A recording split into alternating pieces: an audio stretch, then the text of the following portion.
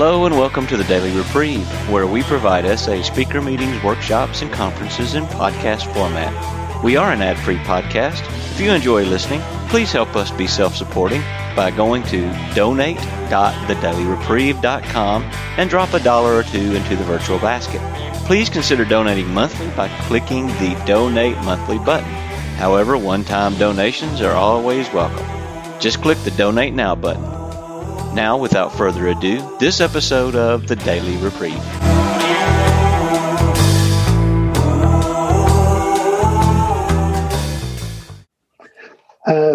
My name is Tom, and I'm a grateful recovering sexaholic. And thanks to Luke and to the people in Barcelona and from around the world that are here today. There's some kind of background noise coming in. And I came into this fellowship in the early 90s. And I came in, initially, I got sober from alcohol. I had been abusing and misusing alcohol. It was my drug of choice for many years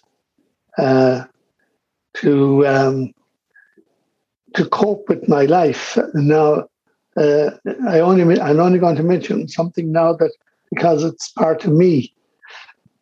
I'm totally blind, and I started to use alcohol in order to fit in. Really, my background come from a farming background and a boarding school background, and around the age of 12, it was necessary for me to go to a special facility for blind people to get some specialized education to cope with the blindness. And and that was back in the early 60s. And it was very much a boarding school of that era. It was hugely controlled by the religious people who ran it, and rules, corporal punishment, and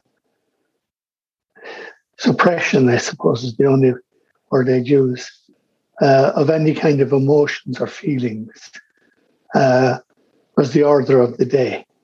You couldn't express much emotion or feelings.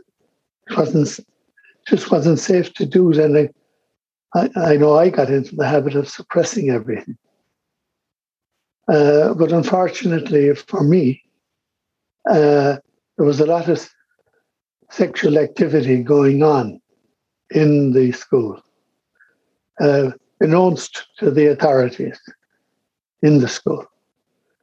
And I don't like to label myself or any situation like saying I was sexually abused or anything like that. It certainly caused me great confusion when a boy touched me up. And it caused confusion, and it sowed a lot of seeds of guilt and shame and fear, and hiding the guilt and the shame and the fear with masturbation and more masturbation and guilt. I was brought up in a religious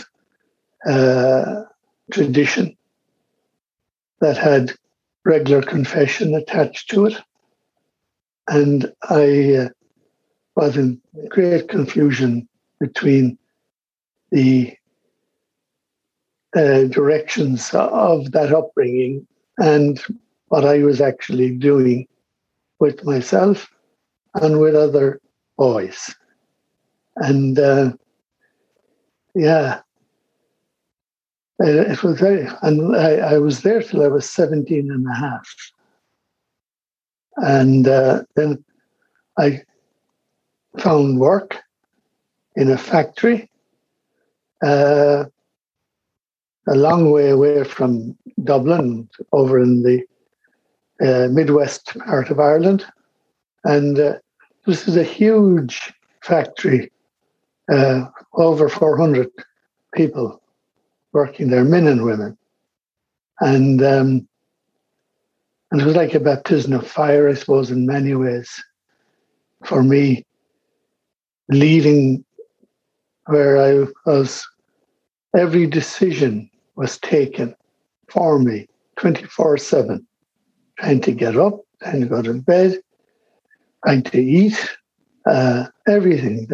I hadn't, it's only in recovery that I discovered that I hadn't taken any decisions at all around my life. I hadn't bought any clothes for myself, and a whole lot of things like that, because it was all centrally controlled. And even my mobility skills, because we were only allowed to leave the school on Sundays. And so I was never out at nighttime in a city or in a town. And the first thing I wanted to do when I left that boarding school was to drink and smoke, which I did immediately. And I was still acting out sexually with myself, and all the time. And I was socializing, but mainly with alcohol. I know now from my journey that I was terribly immature. Perhaps still am in some ways in my life. The only difference being I recognize my immaturities now. But in those days, I didn't. I wanted to be like everybody else. But immediately I was reactive to authority, very reactive to authority.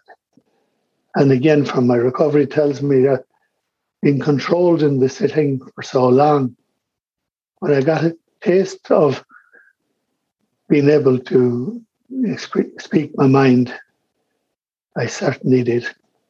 And caused a lot of trouble I was immediately attracted to being active in a union. And I found that the union gave me a voice, a very angry voice. And through that, through the steps over the years, I've had to look at all that behavior, compulsive. I was a rebel looking for causes, and really escaping from myself, really escaping from it, and I didn't know any of that. And inevitably, of course, I wanted desperately to meet a girl. I really did, because I'd fantasized for so long on my own. And I did meet a girl. And I was totally overwhelmed by the experience, because I was so frightened and scared. The girl was kind, very kind and considerate of me, but I kind of dissolved. I couldn't perform in any way. And I was only able to sustain the relationship for maybe a month or so. And other circumstances determined, because she was a student and we were she was going to her own part of Ireland. And it had such a profound effect on me, that experience, that I didn't try to engage with a girl or a woman for 7 or 8 years. I went completely into fantasy.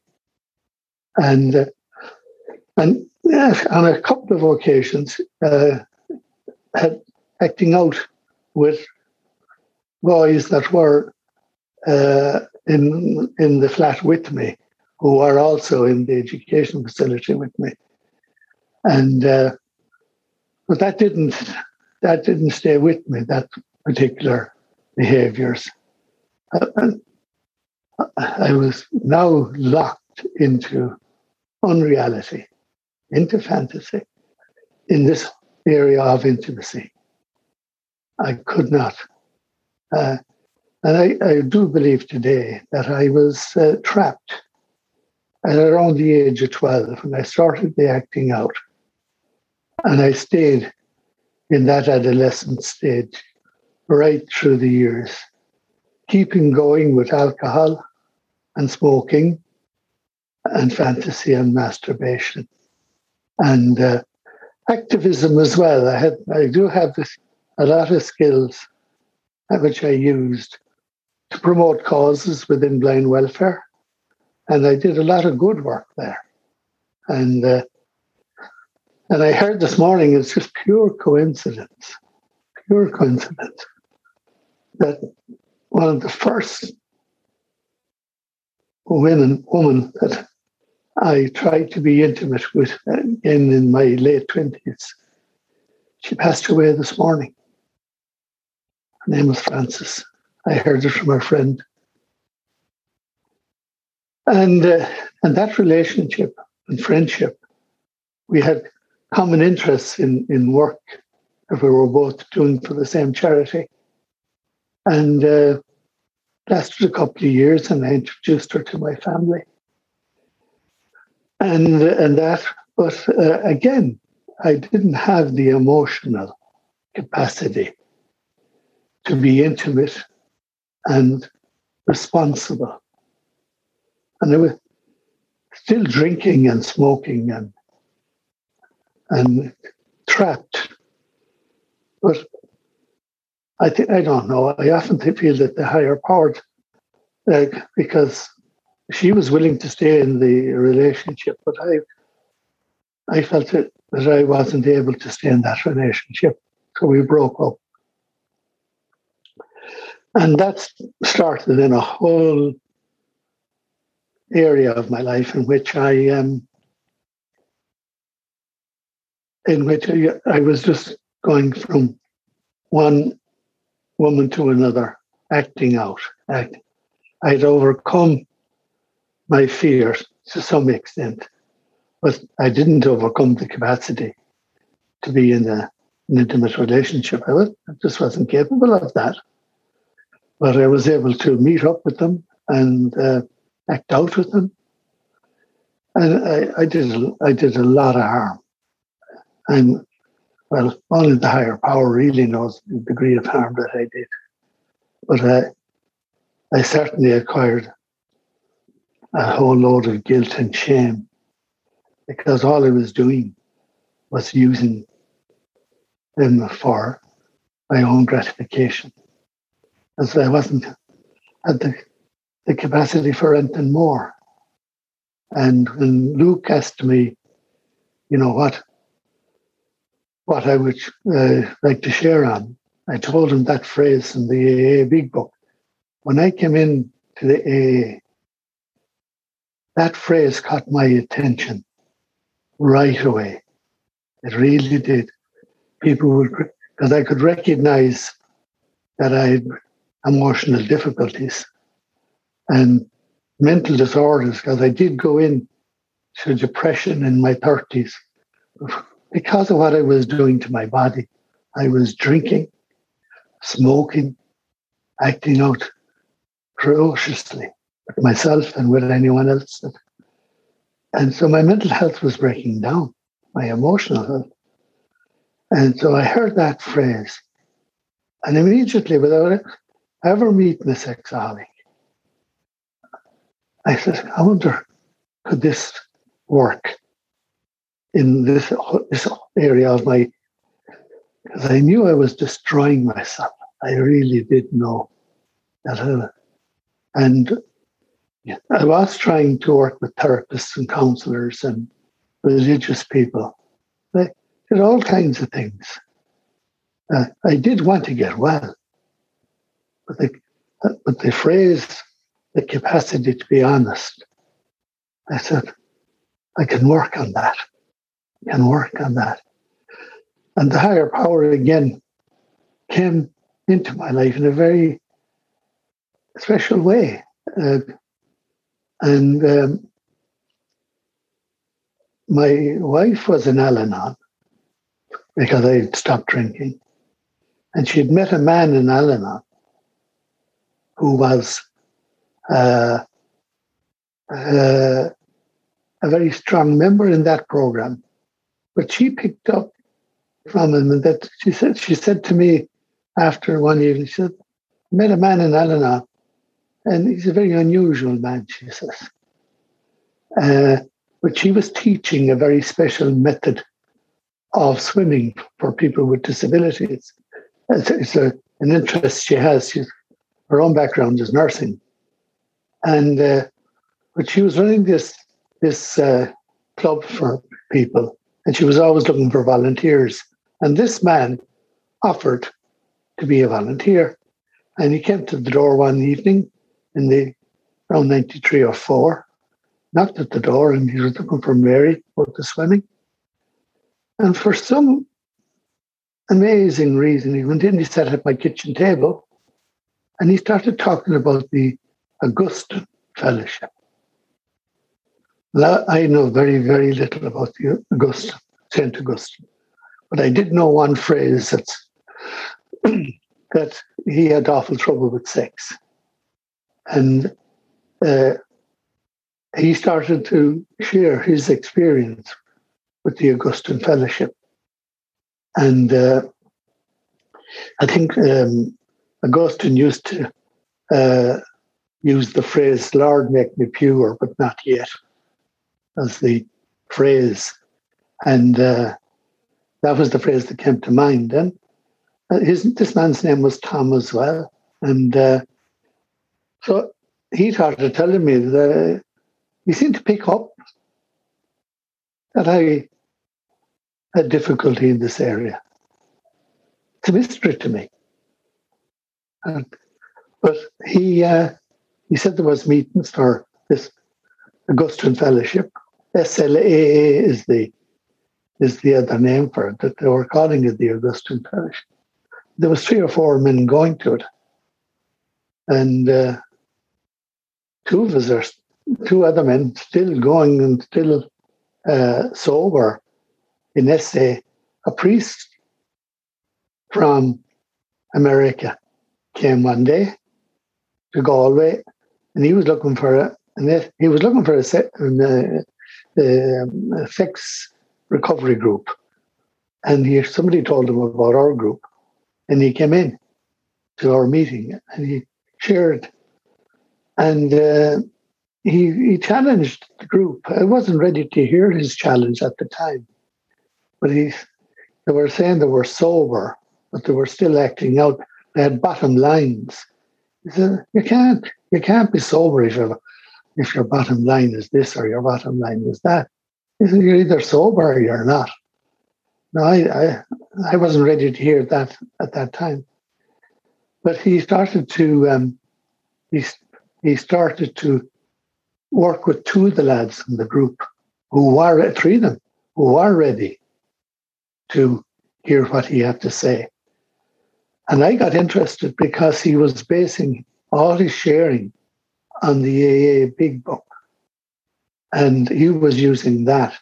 This was prior to us, and he was having the White Book. In Ireland, they were available in other countries, but not in Ireland in the early 90s. And you know, I was in fear. You know, fear is it played a huge, because one of the things that was suggested is that you would write out your first step.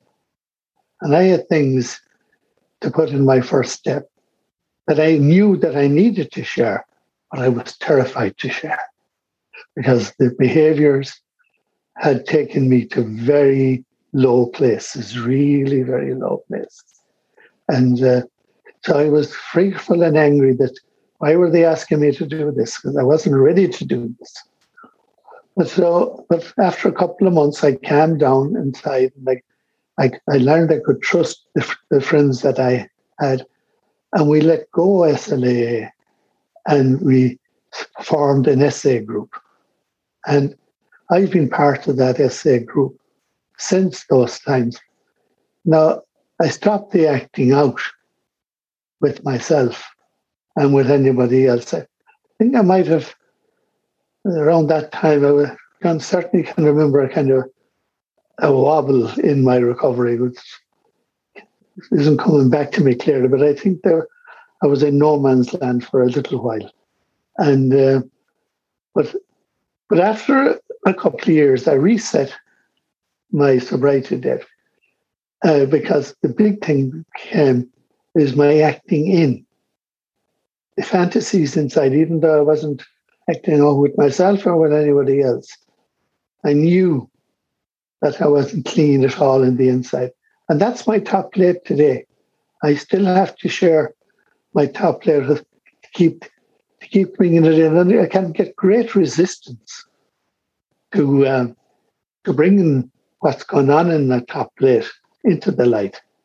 This thing does not let me go easy at all. But having said and have been around the fellowship for so long, I have experienced emotional growth. I've been able to sustain a friendship, a relationship, an intimacy with my wife for the last, we're just 30 years married now. And 5 minutes, is it, Luke? Is it 5 minutes? This, yes. So I've been able to sustain that relationship. And my previous history, I wasn't able to sustain a relationship for any period of time at all because I'd act out. Well, once the acting out would be finished with somebody, then I'd lose interest in them. The higher power, who I call God, has held me and us together through the years and through the wonders of the steps, which I never say I work the steps. I always say I try to work them. Because I'm full, I could get delusional about my recovery, but I keep trying. And as long as I keep trying and stay sober and keep in touch with other recovering sexaholics, I'll have a capacity to stay honest. I'll have that capacity. And, honesty is the core of my recovery, to open up and share the bits and pieces that I don't want to bring into the light. Them are the ones that I have to bring in. I got to thank Luke again for inviting me to share to this big meeting. And I leave it at that. And thank you all very much. Thank you, Luke. Thank you, Tom, for your sharing. I wanted to ask one thing. In the very beginning, you said that I don't want to label child abuse as child abuse. And you said that incident doesn't account to be child abuse. It was some confusion. Obviously, child abuse can have a spectrum, but getting the awareness of your certain body parts before time can account to a lot of things in the long run. So do you think not calling it sexual abuse accounts for some form of denial still? Or is there a higher reason why you don't call it, accept it as a child abuse? Thank you. Yes, very good question, because it's one I have reflected on a lot. One of the reasons I don't label it is that I could easily become a victim and think like a victim and act like a victim. And I have to watch out for victim thinking, because I do believe that if I was to get caught in that victim mentality, that I'd stay stuck. Now, this is just my own personal attitude towards my own recovery. Thank you very much, Tom. Yeah. Martina, Thank you. please go ahead. And other people, please raise your virtual hand if you want to share. You can find it downstairs on the bottom of your screen to the right in the tab Reactions. So Martina, please go ahead. Yeah, thank you very much for your sharing, Tom.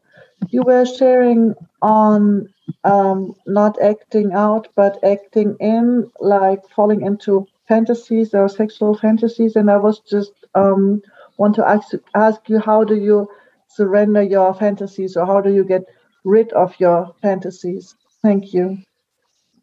Yeah, thank you.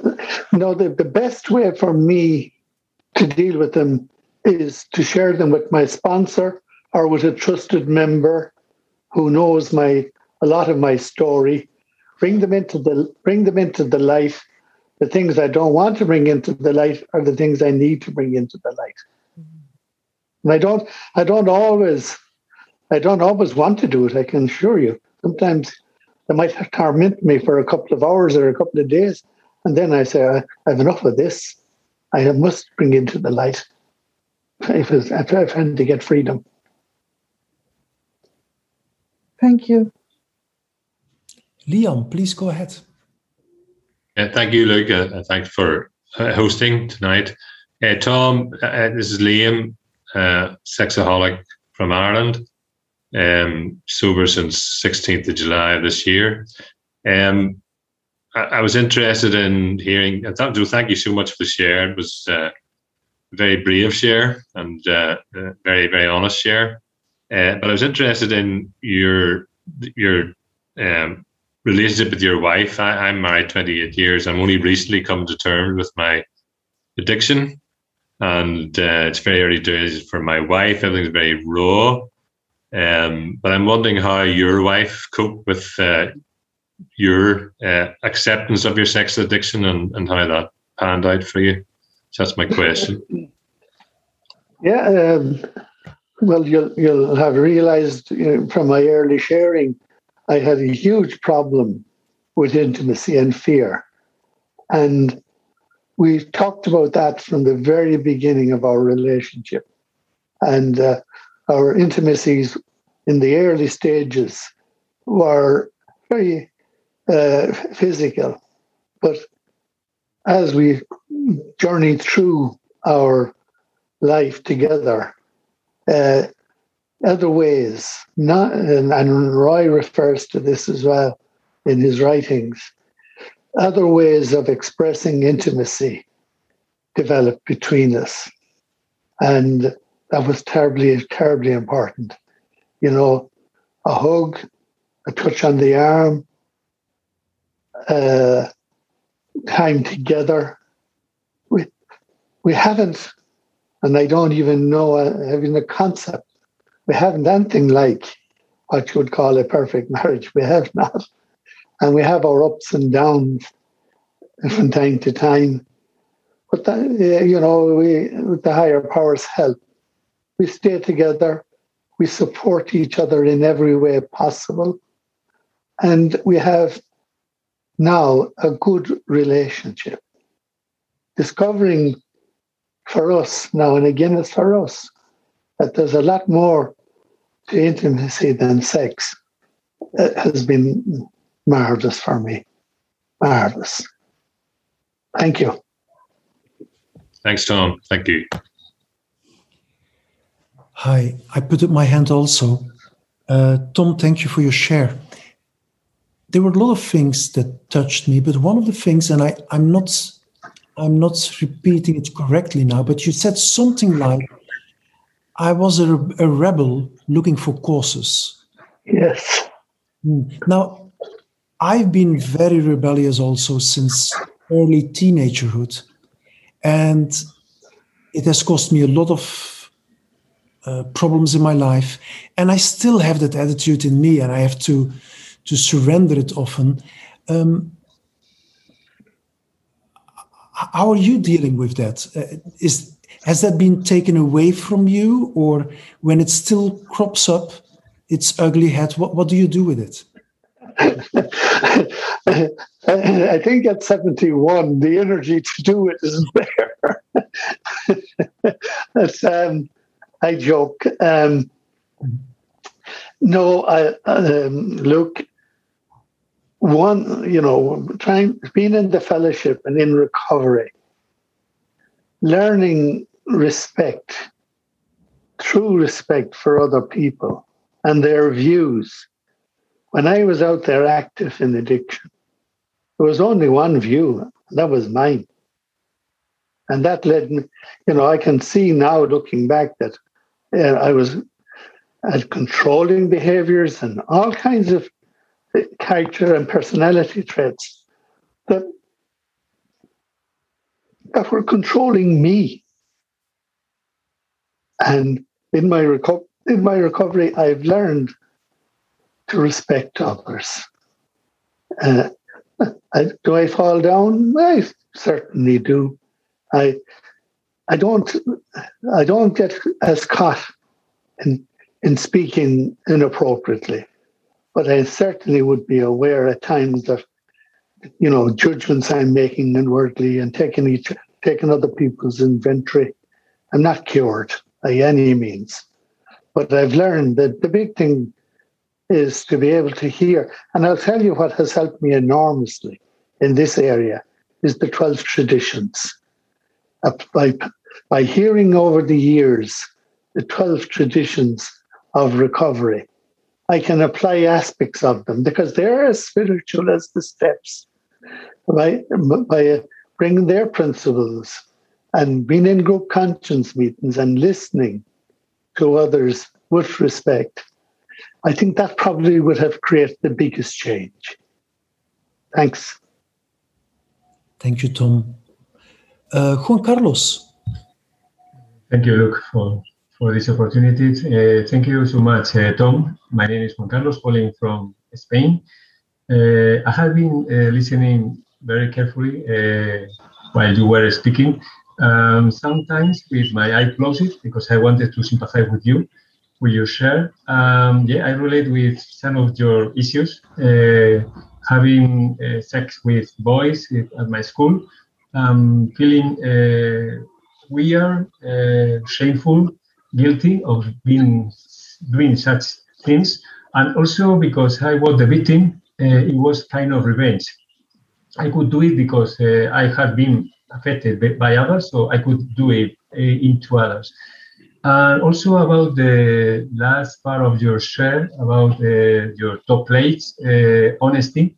For me, it's very difficult to be honest, not only because I have been lying and cheating, pretending to be different all my life. I am. Yes, but because, I change reality very easily. When someone speak to me and say something, I can change this reality into my fiction, into my own reality. So I change, I tergiverse my thinking, and if I need to repeat it, for me it's very difficult. I know that this is a mental disease, it's mania, but I don't know how to be honest sometimes, not because I don't want, but because I cannot. So what do you experience about honesty in your recovery? Thank you. Thank you. The only answer that I can reply to that question would be time and the unwillingness to be honest, and talking to God of your understanding or a higher power of your understanding, and asking for the willingness to be open and honest with yourself and then with others. It's an inside experience more than an external thing. And in the beginning, and I don't do it as much now, but I get honest by writing. What am I? I do a powerless list. The first step, I'm powerless over John and powerless over his behavior. I'm powerless over the fantasies that are coming up in my mind around Joan. And I'd get them down on a piece of paper like that. And then I'd ring a sober member and I'd say, can I share a powerless list with you? And then I'd read out what I had written. Because once I put it on paper, metaphorically speaking, I use Braille, but I put it on Braille paper. And then now I haven't been doing it as much in recent times. Perhaps it's something I should go back to again. The other thing that would help me would be a fear list. I discovered a long time ago that fear really, and it's page 68 in the big book, fear is the underlying energy that was controlling me. And to write out a fear list, allow myself to feel my fears, What am I afraid of? And I wouldn't, because I wouldn't be very big into journaling, writing, but a fear list, I just try to name what I'm afraid of in the day. And if I do that with a writing, I'd always try and do a few gratitudes as well. Grateful for SA, grateful for my sponsor, grateful for fellowship. It's just a couple of things. Grateful for the fine day. Grateful to be able to walk and grateful to be able to talk. The gratitude list, and we learned that off each other in our group over the years. Thank you very much for your insight. Thank you. No problem. Claudia? And members with less than 30 days can also raise their hand now. Please go ahead, Claudia. Thank you, Luke. Thank you, Tom. I was really happy to hear you. It was a great honor. I felt really very touched, and I believe you every word. And it was like you talk about me. It was really very interesting what you shared about how you're dealing with this stuff, abuse or whatever. I found it really great how you are dealing with this. And and what really was very interesting for me was that you said you acted out to cover your guilt and your confusion and your shame. And this really talked a lot to me, because I was not aware of this, that this was also one issue I had, not only the only one, but this was very important for me to hear. And I want to ask you, you said you were acting also out with alcohol. Me too. I'm an sober alcoholic. And are you also joining AA, are you in this program too in AA? Yes, Claudia, I'm in AA, I'm in SA, I'm codependent. Yeah. I'm an adult child. Yeah. So, and these 12 steps I apply to different aspects of my emotional life, and so and nearly all my friends are in different recovery groups. Yeah. Yeah. Yeah. So I love AA. I describe AA as being like a big tree that many branches have grown out of it. In the form of other groups. Yeah. But I always go back to the main part of the tree in order to stabilize myself. Yeah. And with gratitude. Yeah.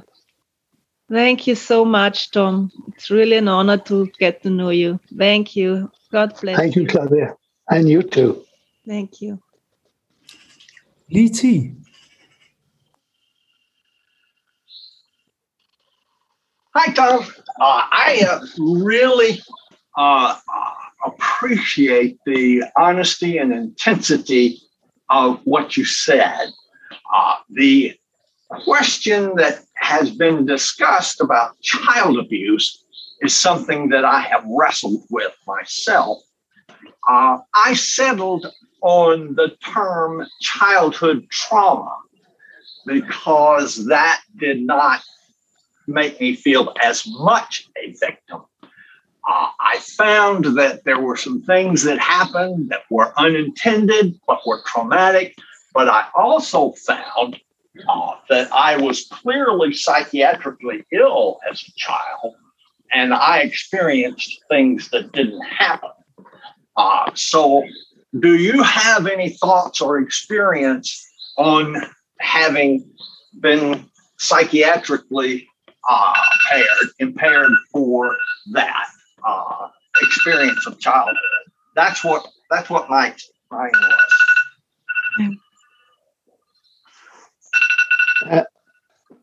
Was the phone going off there or an alarm? That's I can hear you. I'm trying to cancel it. I had timed myself, so I will. Now I got it.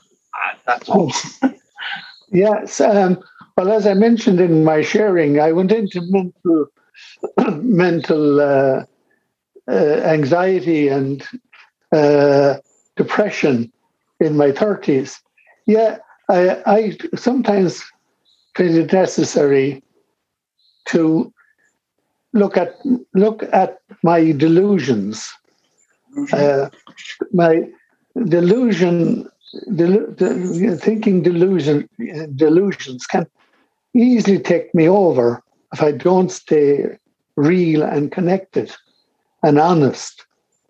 That's why I share on the theme of honesty, because it helps me keep away from self-delusion, because my fantasies were not real.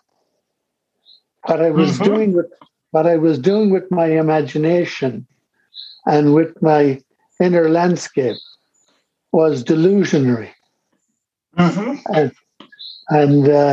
So, you know, the opposite to delusion is reality, and to check.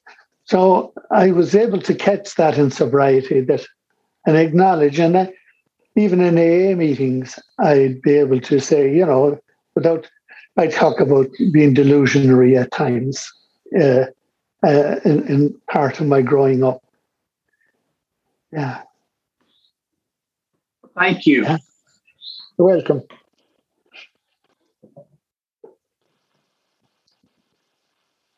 We can't hear you. Luke, you're muted. Thank you so much. Anyone else who wants to raise a question, please raise your virtual hand or raise your hand on the screen, and I can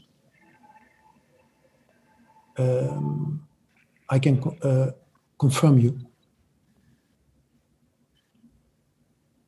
Okay. While you are thinking of a question, I still have another question, Tom. Recently, somebody asked me, why would I go to any other fellowship? I mean, I've done the first step. I've surrendered my will and my life to my higher power. If I really did a good first step and I really surrendered my life and my will, I don't have to go to any other fellowship or work on any other problem, even though I have other problems. What would you say to that? I believe that I need places that are appropriate for me to share. So if I'm in AA, I wouldn't feel it appropriate to share on my sex addiction or my sex obsessions. Likewise, by being in a CODA meeting, I'll get identification with the people who share on codependency, and I enjoy the fellowship of fellow travelers on the steps. They're all on the steps, but I appreciate so deeply the spiritual journey that other people have, and that if that were to stop, then I wouldn't do it, and I don't do it either compulsively. If something, my family life and my wife's life, that takes priority, and I keep in touch with SA and AA, but other groups I love the identification because it helps me to name pain that will be going on inside me. The pain will be going on until I hear somebody else naming it. I mightn't be able to name it. Does that answer the question? That's my reasoning anyway, Luke. Mm-hmm. Well, thank you for sharing that, Tom. Yeah, thanks a lot. David Kay. And you might be the last one, maybe one after that, we'll see. So David, go ahead. Yeah. Thanks, Luke, and thanks, Tom, for your share. It was so great to hear you. I wanted to ask, if I can remember what the question was. You talk, I've heard you say it a couple of times, but you talk about, about not being ready to hear certain things. Like you said in your share there that that some person said something to you and that you weren't yet ready to hear what they said or to accept what they said. That's my question. Okay. Well, the word denial is most of us have experienced. Denial is the enemy of recovery, and I couldn't get rid of denial simply by not wanting to be in denial. I had to hear the experience, strength, and hope of other people who worked through their denial to help me to work through mine. Does that make sense to you? It does, yeah. But I mean, I heard you say, and then because I was thinking about myself, is there certain things that people would say to me now in my early stages of recovery that I'm not yet ready to hear or not yet ready to accept? Well, the only one that really, David, can know that is you. And the only suggestion that I can make is going to a lot of meetings helps an awful lot in the early sobriety. And Roy speaks about that as well. He went to an awful lot of meetings in his early recovery, and he learned there how to hear, how to listen. I had to learn really how to listen, because all my life I wanted people to listen to me. Yeah. And I had all the great answers to the world's problems, and I wanted to say them to everybody that had listened to me. But by going to meetings, there used to be an old AA man, he's now dead, and he used to say, learn to listen and listen to learn. And in my early recovery, that was like a a mouse ringing around in my brain. What does he mean by that? Learn to listen and listen to learn. And eventually I got my head around it. I know what it means to me today. That's yeah. Thank you so much, Tom. Thanks. You're welcome, Dave.